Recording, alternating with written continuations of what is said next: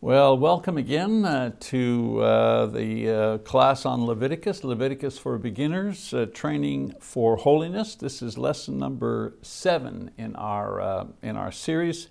It's entitled Attaining Holiness, and we're going to be talking about peace offerings and summarize some of this material in this third part of the section that we've been going over. Leviticus chapter 7, verses 11-38. Well, I explained that Leviticus is a book of instruction about the Jewish sacrificial system, and it provided information for both the one who was offering the sacrifice as well as the one who was presenting, the priest, who was presenting the sacrifice to God, and the role that each one played in the offering of sacrifices. Now, when explaining the responsibilities from the one offering the sacrifices are listed in the following order.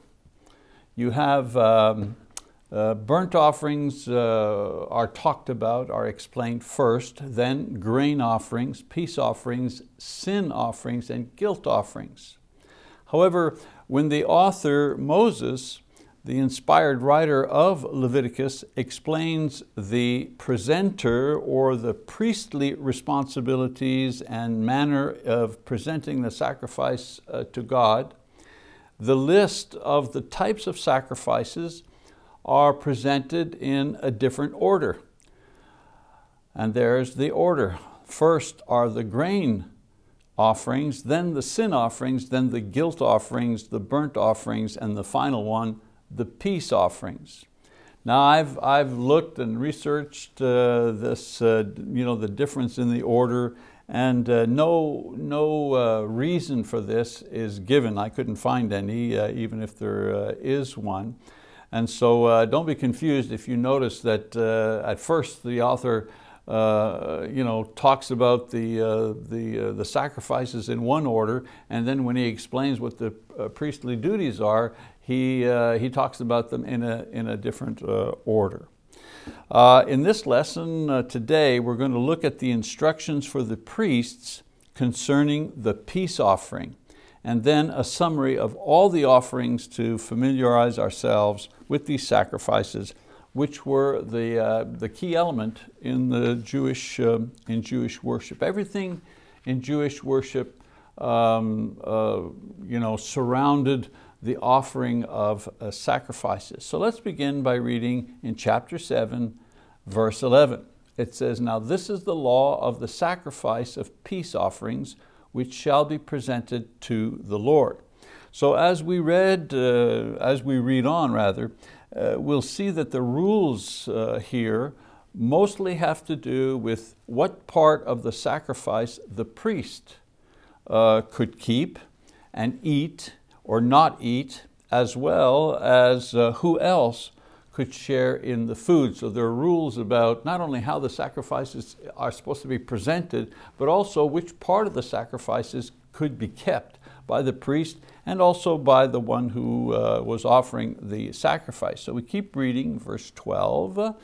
It says, "If he offers it by way of thanksgiving, then along with the sacrifice of thanksgiving he shall offer unleavened cakes mixed with oil, and unleavened wafers spread with oil, and cakes of well-stirred fine flour mixed with oil.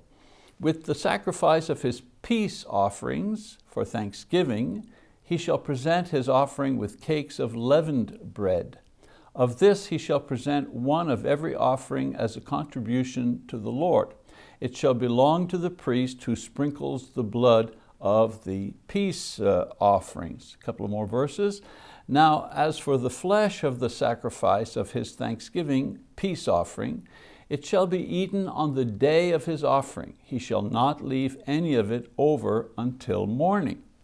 But if the sacrifice of his offering is a votive or a free will offering, it shall be eaten on the day that he offers his sacrifice, and on the next day what is left of it may be eaten. But what is left over from the flesh of the sacrifice on the third day shall be burned with fire." And one more.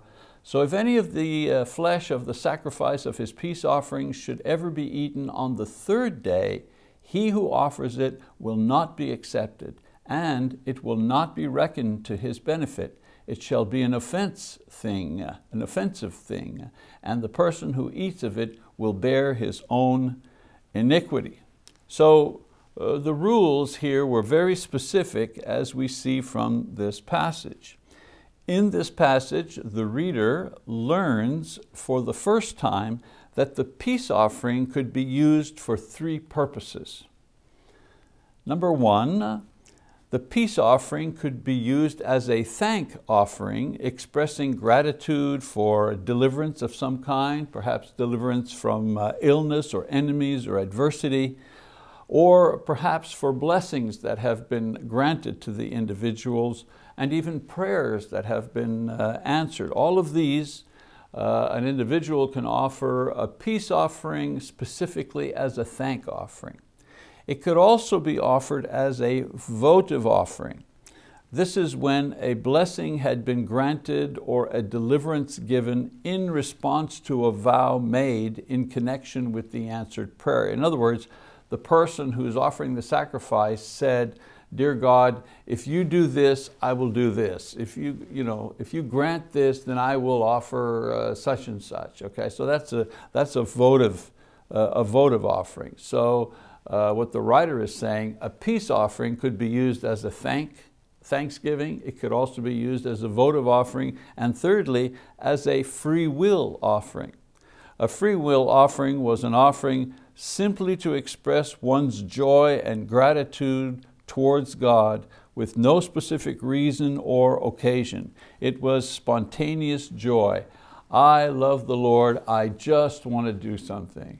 I am happy and content in my God, and I want to do something for my God. I want to show Him and express my gratitude. So that's a free will offering. Therefore, the instructions for peace offerings were tied to the type of peace offering that was being made. For example, if it was a thank offering, the animal in question was presented accompanied with a grain offering done in one of several ways. For example, the worshiper could present unleavened cakes or wafers. Wafers were thin cake. Think thin crust pizza. Those are thin wafers, which were made with fine flour, and they were spread with olive oil. You could also bring regular cakes made with leaven. Part of every element offered, whether it be animal or various grain products, were given to the priest. A heave offering were the parts offered up to God and offered up to the priests, as opposed to the portions left for the one offering the sacrifice. So it was the priestly portion. And then the part of the animal left after the sacrifice had been made had to be eaten on the same day that the animal was sacrificed. This was to encourage fellowship and sharing as a family, friends, and the poor were invited to attend the sacrificial ritual and then share in the meal afterwards. It was a joyful event. It was meant to be shared, meant to be a blessing. The next set of rules were for the votive and the free will offerings. These two followed the same procedures except for one thing. The food belonging to the offerer had to be eaten on the same day or the following day, but not on the third day. If food was eaten on the third day, then the benefit of the sacrifice was annulled and the individual became a sinner. In other words, all this effort to offer something to God turned out to be a sin because the food was eaten on the third day against God's command. An extra day was given since votive and free will sacrifices were more personal in nature, and a smaller number of people usually accompanied the one who was offering the sacrifice. Thus, they were given a little bit more time to eat the food that was available and reflect on what had been done. We read in Leviticus chapter 7, verses 19 to 21, "Also the flesh that touches anything unclean shall not be eaten. It shall be burned with fire. As for other flesh, anyone who is clean may eat such flesh. But the person who eats the flesh of the sacrifice of peace offerings, which belong to the Lord, in his uncleanness, that person shall be cut off from his people. When anyone touches anything unclean, whether human uncleanness, or an unclean animal, or any unclean detestable thing, and eats of the flesh of the sacrifice of peace offerings, which belong to the Lord, that person shall be cut off from his people." So here we have a negative rule, if you wish, concerning the eating of the meat from the animal that had been offered as a sacrifice, as a peace offering. So there were general rules about clean and unclean in relation to sacrifices. For example, meat and flesh that had touched anything unclean was not to be eaten. This is because by touching something unclean, the meat being offered also became unclean, and then eating that meat would make the person unclean. So that unclean meat was to be burned with fire. Secondly, a person who was unclean for whatever reason could not eat the meat from the peace offering, no matter what reason it was offered. It could be offered as a votive offering, for whatever reason it was offered. If you were unclean, you couldn't eat of that sacrifice. And we remember why, right? We're talking about holiness. Holiness, a holy God demands a holy people, and a holy people become that way by following God's instructions concerning the sacrificial system. So if you were unclean for any reason and came into contact with the sacrifice, then you spoiled the sacrifice. All right? Now, the reason for these prohibitions was that the animal in question, along with the persons offering it, were devoting something to the Lord. So they and what they offered had to be holy, as the law defined what holy was. Remember, the sacrificial system was designed to create holiness in God's people, and the rules were there to help them separate themselves from the world, from what was unholy, and also what was clean from unclean, according to God. It's not as if the Jews are the ones that made up those rules. God is the one that said this was clean and this was unclean. This animal is clean, this animal is unclean. The role of the Jews was to follow the instructions that God had given them, and in doing so, they themselves became holy before the Lord. Another rule, anyone who violated these rules knowingly were to be cut off from their people. And of course, I've mentioned this before, there was a lot of speculation as to what that meant, being cut off from your people. It could mean being ostracized by the people, by the Israelites. It could mean capital punishment. It could mean God sending premature death. It could mean God would exterminate the person's lineage. The consensus and the context, from what I've read, support the first view. To be cut off from the people was to be ostracized. Today we'd say disfellowship from the assembly. We continue to read in chapter 7, verse 22. It says, "Then the Lord spoke to Moses, saying, Speak to the sons of Israel, saying, You shall not eat any fat from an ox, a sheep, or a goat. Also the fat of an animal which dies, and the fat of an animal torn by beasts, may be put to any other use, but you must certainly not eat it. For whoever eats the fat of the animal from which an offering by fire is offered to the Lord, even the person who eats shall be cut off from his people.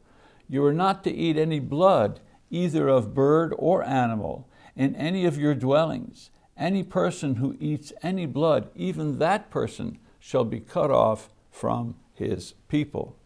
And so these were the prohibitions regarding fat and blood, not only in the context of offering sacrifices to God, but also in the regular management of livestock and the handling of animals and birds. They were not to eat the fat of animals, whether they were slaughtered for food or they died in some other way.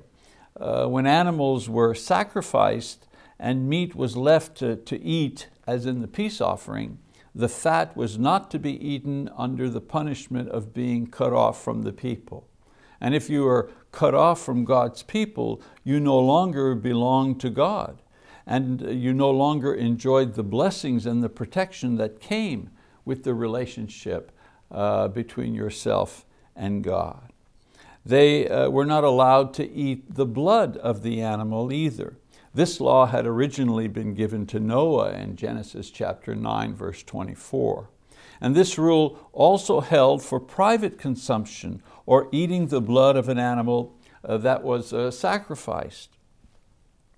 We know from previous teaching that the life was in the blood, and so by sprinkling some upon the altar where the sacrifice was burned, and at times, if it was a sin offering, sprinkling blood before the veil of the Holy of Holies, the blood was used to signify that a life was being both offered in death and specifically offered to God. To eat the fat was presumptuous because you were taking God's position for yourself, or rather God's portion for yourself. To eat the blood was sacrilegious because it contained the essence of life and could only be offered to God. It was a spiritual thing. A reminder that one who had violated these rules unintentionally could offer a sin or guilt sacrifice in order to be restored. We continue reading in Leviticus chapter 7. It says, "Then the Lord spoke to Moses, saying, Speak to the sons of Israel, saying, He who offers the sacrifice of his peace offerings to the Lord shall bring his offering to the Lord from the sacrifice of his peace offerings. His own hands are to bring the offerings by fire to the Lord. He shall bring the fat with the breast, that the breast may be presented as a wave offering before the Lord. The priest shall offer up the fat in smoke on the altar, but the breast shall belong to Aaron and his sons. You shall give the right thigh to the priest as a contribution from the sacrifices of your peace offerings. The one among the sons of Aaron who offers the blood of the peace offerings and the fat, the right thigh shall be his as his portion. For I have taken the breast of the wave offering and the thigh of the contribution from the sons of Israel from the sacrifices of their peace offerings, and have given them to Aaron the priest and to his sons as their due forever from the sons of Israel. This is that which is consecrated to Aaron, and that which is consecrated to his sons from the offerings by fire to the Lord, in that day when he presented them to serve as priests to the Lord. These the Lord had commanded to be given them from the sons of Israel in the day that he anointed them. It is their due forever throughout their generations. And so there were also positive provisions for the priests, not only negative prohibitions. For example, the breast of the animal that was to be sacrificed as a peace offering, that breast belonged to the priest. It was lifted up as a wave offering. It was a way to present it to the Lord since the sacrifice was his, but it wasn't put on the altar. Instead, it was kept for the priest as God's representative. So a wave offering means they lifted it up before the Lord to say, this is yours, Lord, in reality it's yours, but they didn't put it on the altar, they held it back. Why? Because God said, you can keep that portion for yourself. The fat of the animal, however, that was put on the altar, that was burned on the altar and offered to the Lord. In addition, the right thigh, where the meat was also given to the priest.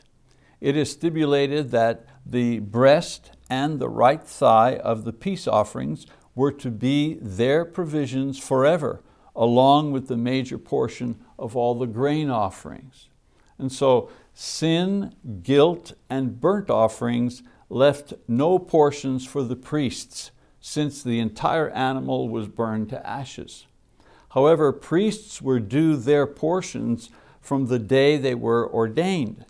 They were to receive these forever, it says in the passage, meaning so long as the law of Moses was in effect and practiced, or for the rest of the age. That's what forever meant at that time among the Jews. And so the priests shared these provisions among themselves, so there was to be no hoarding or any of the priests in need. And we read about that in Leviticus 7 verse 10, where it says, every grain offering mixed with oil or dry shall belong to all the sons of Aaron, to all alike. They all shared. Okay, different priests were on duty, offered different sacrifices.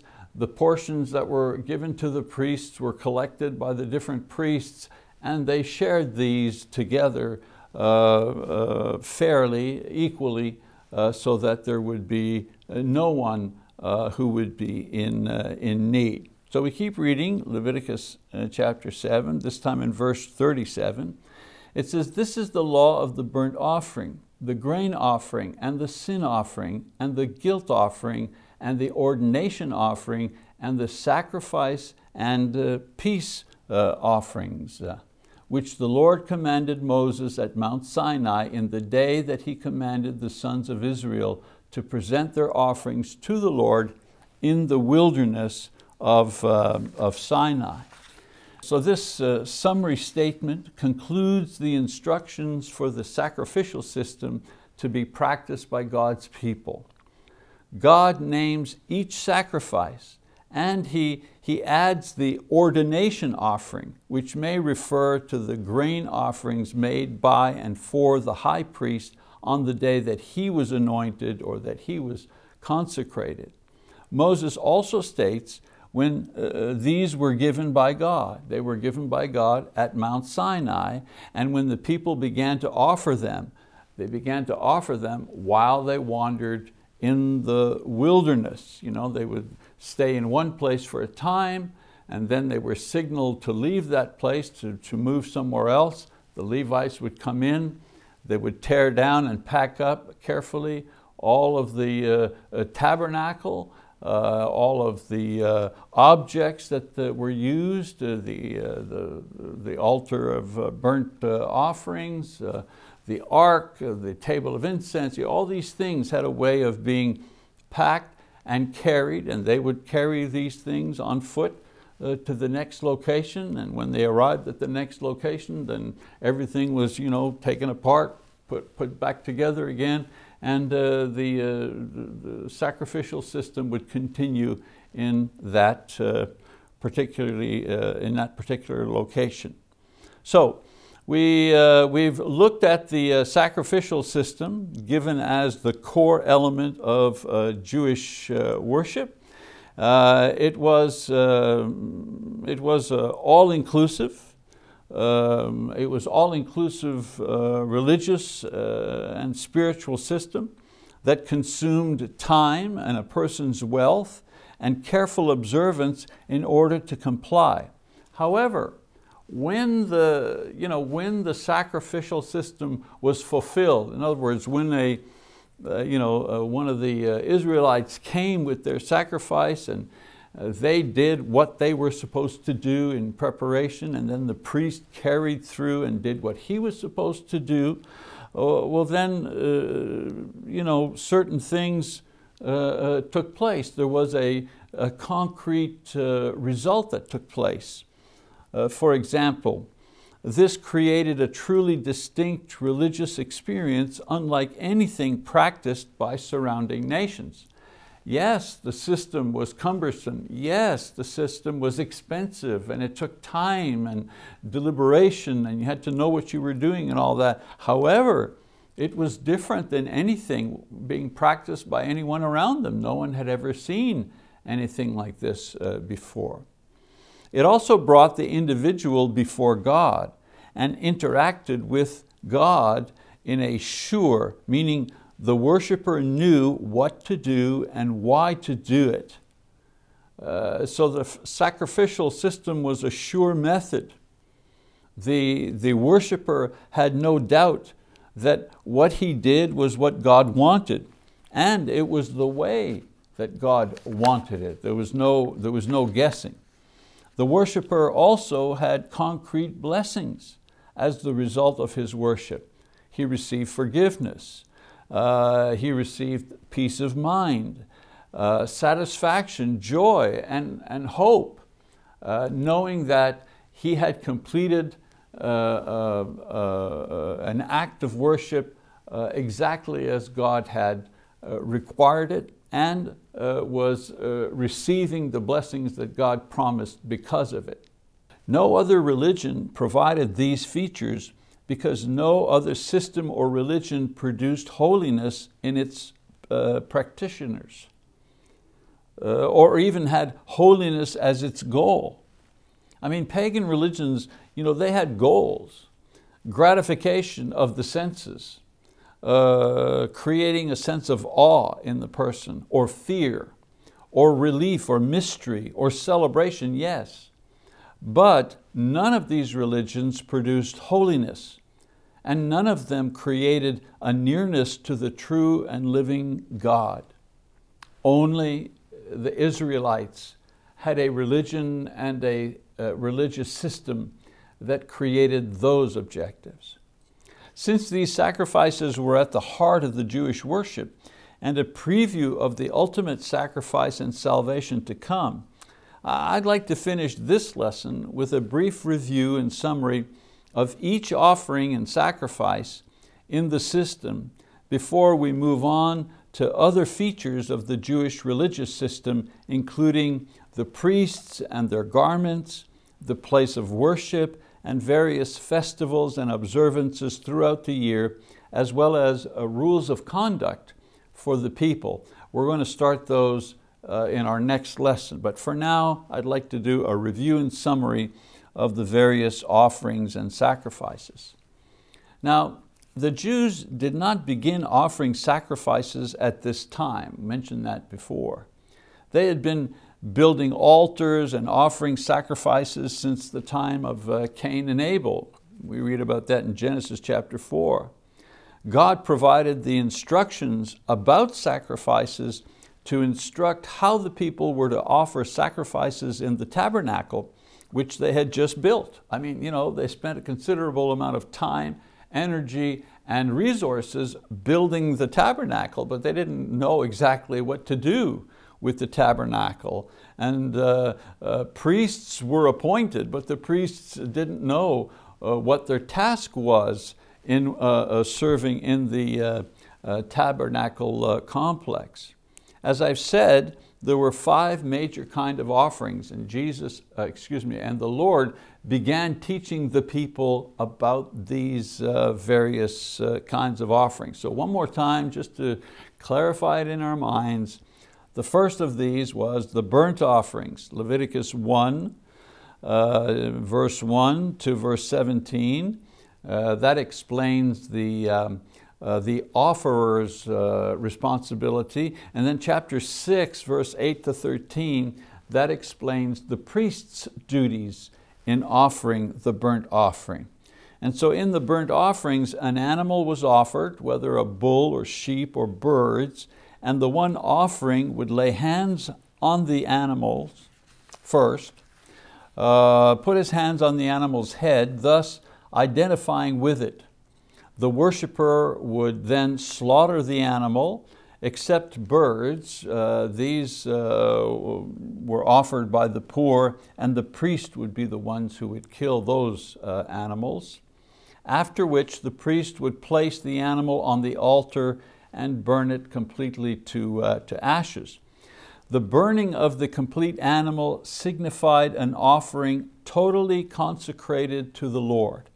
And by virtue of bringing the animal and laying hands on its head, the worshiper was also signifying his complete consecration and devotion to the Lord.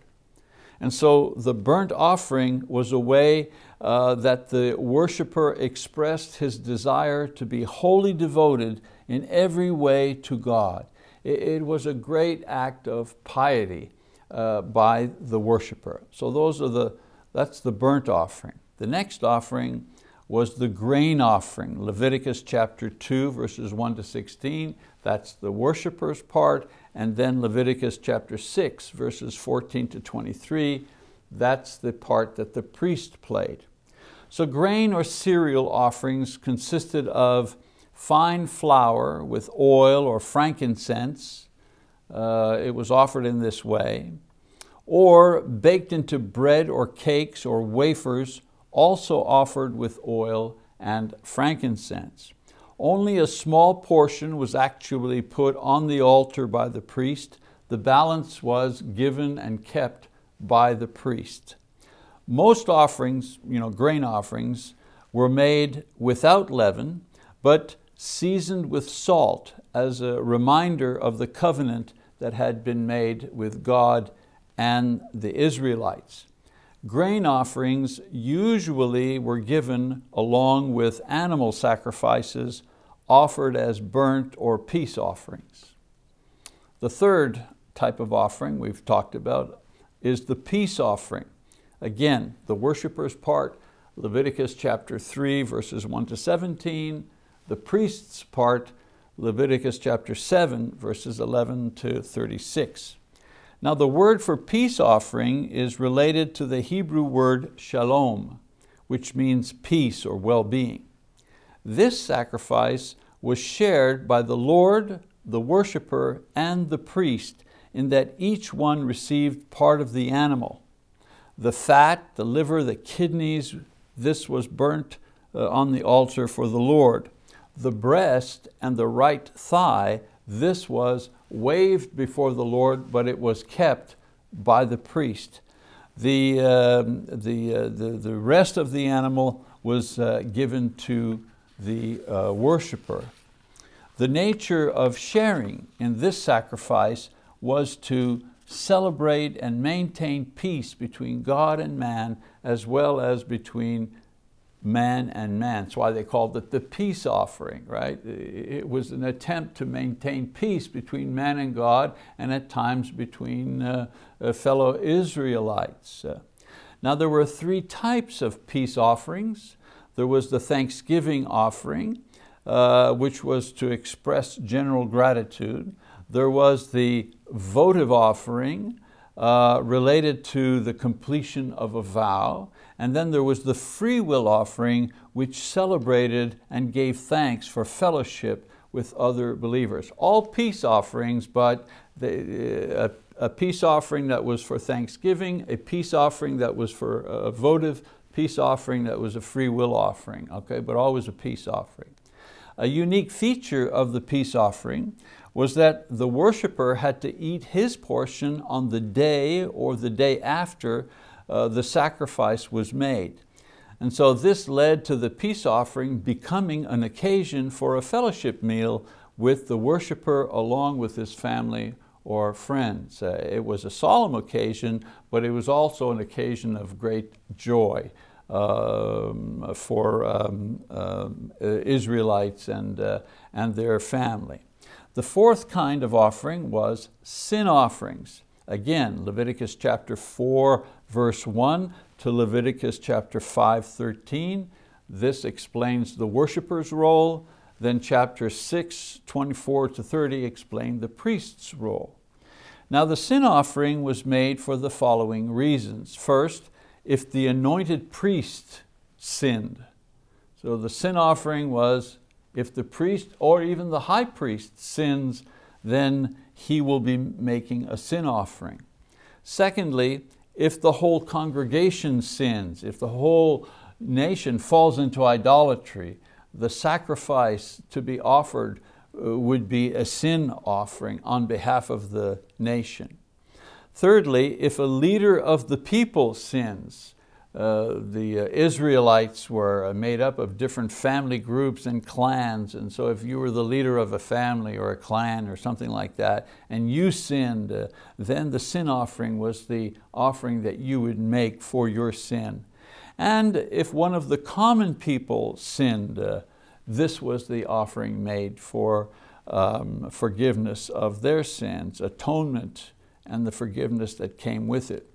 Some elements of the sacrifice remained the same no matter who was making the sin offering. For example, the sin was done in ignorance or unintentionally, or there was no sacrifice for sins done in defiance or rebellion. These sinners were cut off from their people. Again, Numbers chapter 15. Another feature is that an animal without defect was sacrificed. But someone who was poor could offer birds instead of an animal. And if the sacrifice was done correctly, the atonement was made and the sin was forgiven, whether it was the priest or high priest who sinned or the lowest or poorest Israelite. If he sinned and he offered a sin offering, his sin was atoned for and forgiven. So God made ways for everyone to have access, to have their sins atoned for, and to receive the relief of having their sins forgiven. And then the fifth offering was the guilt offerings. Again, Leviticus chapter 5 verse 14 to chapter 6 verse 7, the task of the worshiper, and then chapter 7 verses 1 to 7, the work of the priest in offering the guilt offering. A guilt offering is also called a trespass offering or a reparation offering, depending on which Bible translation you have. It was similar to the sin offering in that it was for unintentional sins, and the procedure for offering a guilt offering was the same as for a sin offering. Now the main difference was that restitution of some kind was added to the sacrifice. This suggests that the sin offerings were for offenses against God and His holy things, and guilt offerings were for offenses against other people and their possessions. It seems that the first three kinds of offerings, burnt offering, grain offering, peace offering, these were voluntary, but the sin and the guilt offerings were required to atone for and receive forgiveness for sins against God and other people. Well, nowadays we have offerings as well. We offer things to God as well, not only in the Old Testament. We don't offer animals anymore or grain, but we do have specific things that we offer, and I want to talk about this, but before I want us to read Colossians chapter 2 verses 16 and 17. Therefore, no one is to act as your judge in regard to food or drink, or in respect to a festival or a new moon or a Sabbath day, things which are a mere shadow of what is to come, but the substance belongs to Christ. Here Paul is denouncing false teachers who were trying to impose various observances of the law on Christians. And he says that the things of the law, including the sacrificial system that we're studying today, the things of the law are merely a shadow or a preview of what we would have in Christ. For example, sacrifices. In Hebrews chapter 7, 26 and 7, we read the following. For it was fitting for us to have such a high priest holy, innocent, undefiled, separated from sinners and exalted above the heavens, who does not need daily, like those high priests, to offer up sacrifices first for his own sins and then for the sins of the people, because this he did once for all when he offered up himself. Of course, the writer here is speaking of Christ, right? Christ offered himself. And so today we have sacrifice, but we don't sacrifice animals. It's the Son of God that was sacrificed. His perfect human body, his perfect life was sacrificed to pay for the sins of everyone once and for all time. And so yes, we have sacrifice. We have a, quote, sacrificial system today, except the sacrifice that is brought to pay for our sins is Christ himself. And he's sacrificed only one time. And his sacrifice pays for the sins of not just one sinner, but for all sinners who believe in him. Today, we also have offerings. Christians now offer themselves as living sacrifices through holy living and Christian service. Paul talks about that in Romans 12. He says, "Therefore I urge you, brethren, by the mercies of God, to present your bodies a living and holy sacrifice, acceptable to God, which is your spiritual service of worship. And do not be conformed to this world, but be transformed by the renewing of your mind, so that you may prove what the will of God is, that which is good and acceptable and perfect." So we have offerings, right? But we don't offer grain or we don't offer animals anymore. What we offer is ourselves. We're the sacrifice that is offered before God. Through our spiritual service, our spiritual service to others in the name of Christ, this is the body that we offer to God today. This is what, the aroma that is soothing to him.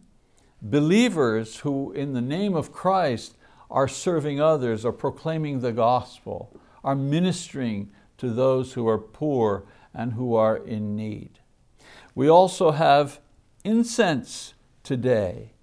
In Revelation 5:8, John writes, "When he had taken the book, the 4 living creatures and the 24 elders fell down before the Lamb, each one holding a harp and golden bowls full of incense, which are the prayers of the saints."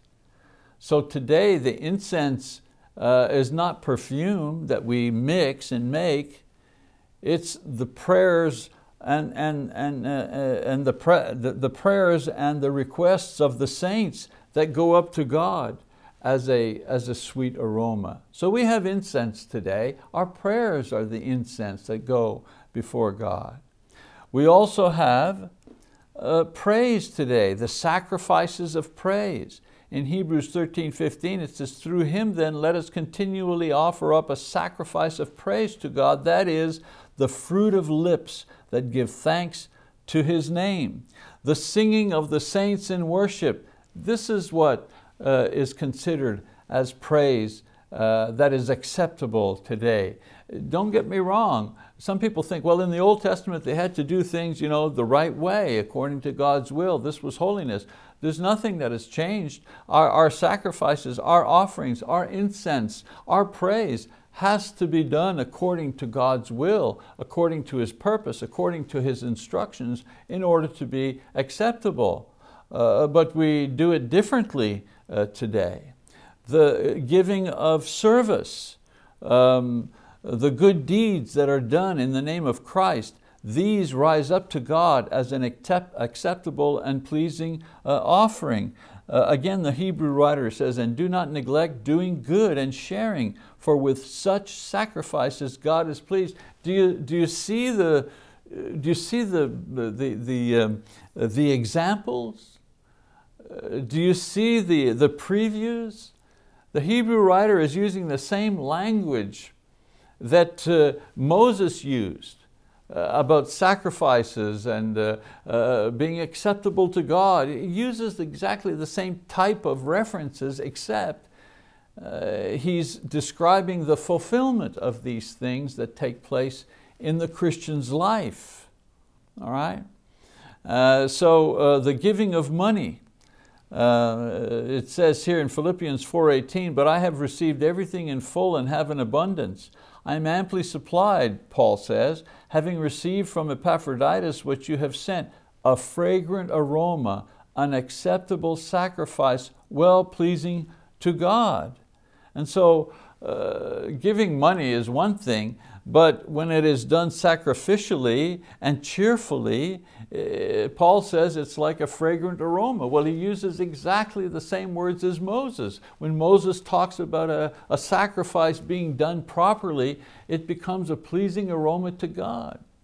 Well, today we don't sacrifice a $5,000 bull, but we do put the equivalent amount as our contribution over the period of a year. It becomes a sacrifice that is pleasing to God. And then, of course, self-sacrifice. There was no provision for this in the law or in the sacrificial system. But today, with Christ's sacrifice as an example, Christians can be called upon to lay down their lives in martyrdom for the faith or the church or their brethren or their Lord. In 1 John 3:16, it says, we know love by this, that He laid down His life for us, and we ought to lay down our lives for the brethren. And so we may be called upon to offer ourselves for our brothers in a very real way, not just symbolically, but actually. Today, unlike the past, we can be like Jesus our Lord. We can be both the one who offers the sacrifice as well as the sacrifice being offered, like Peter and Paul and countless other martyrs throughout history. And so there's a parallel between the sacrificial system, which was a preview to introduce us to the concepts and the actions of what takes place today under Christ. And we see in the Bible that Moses and Paul and Peter and others use practically the same language to explain the same thing, except using different objects and different methods. I want to quote in conclusion to this lesson, I want to quote a conclusion by Cory Roper. Remember, Coy Roper, the brother that produced the commentary that I have used for much of this series here. I want to quote his conclusion in order to kind of round out the discussion that we've had in this particular lesson. So here goes. To be God's holy people, the Israelites had to separate themselves from the world and dedicate themselves to God, and so do we. They had to be cleansed by blood, and so do we.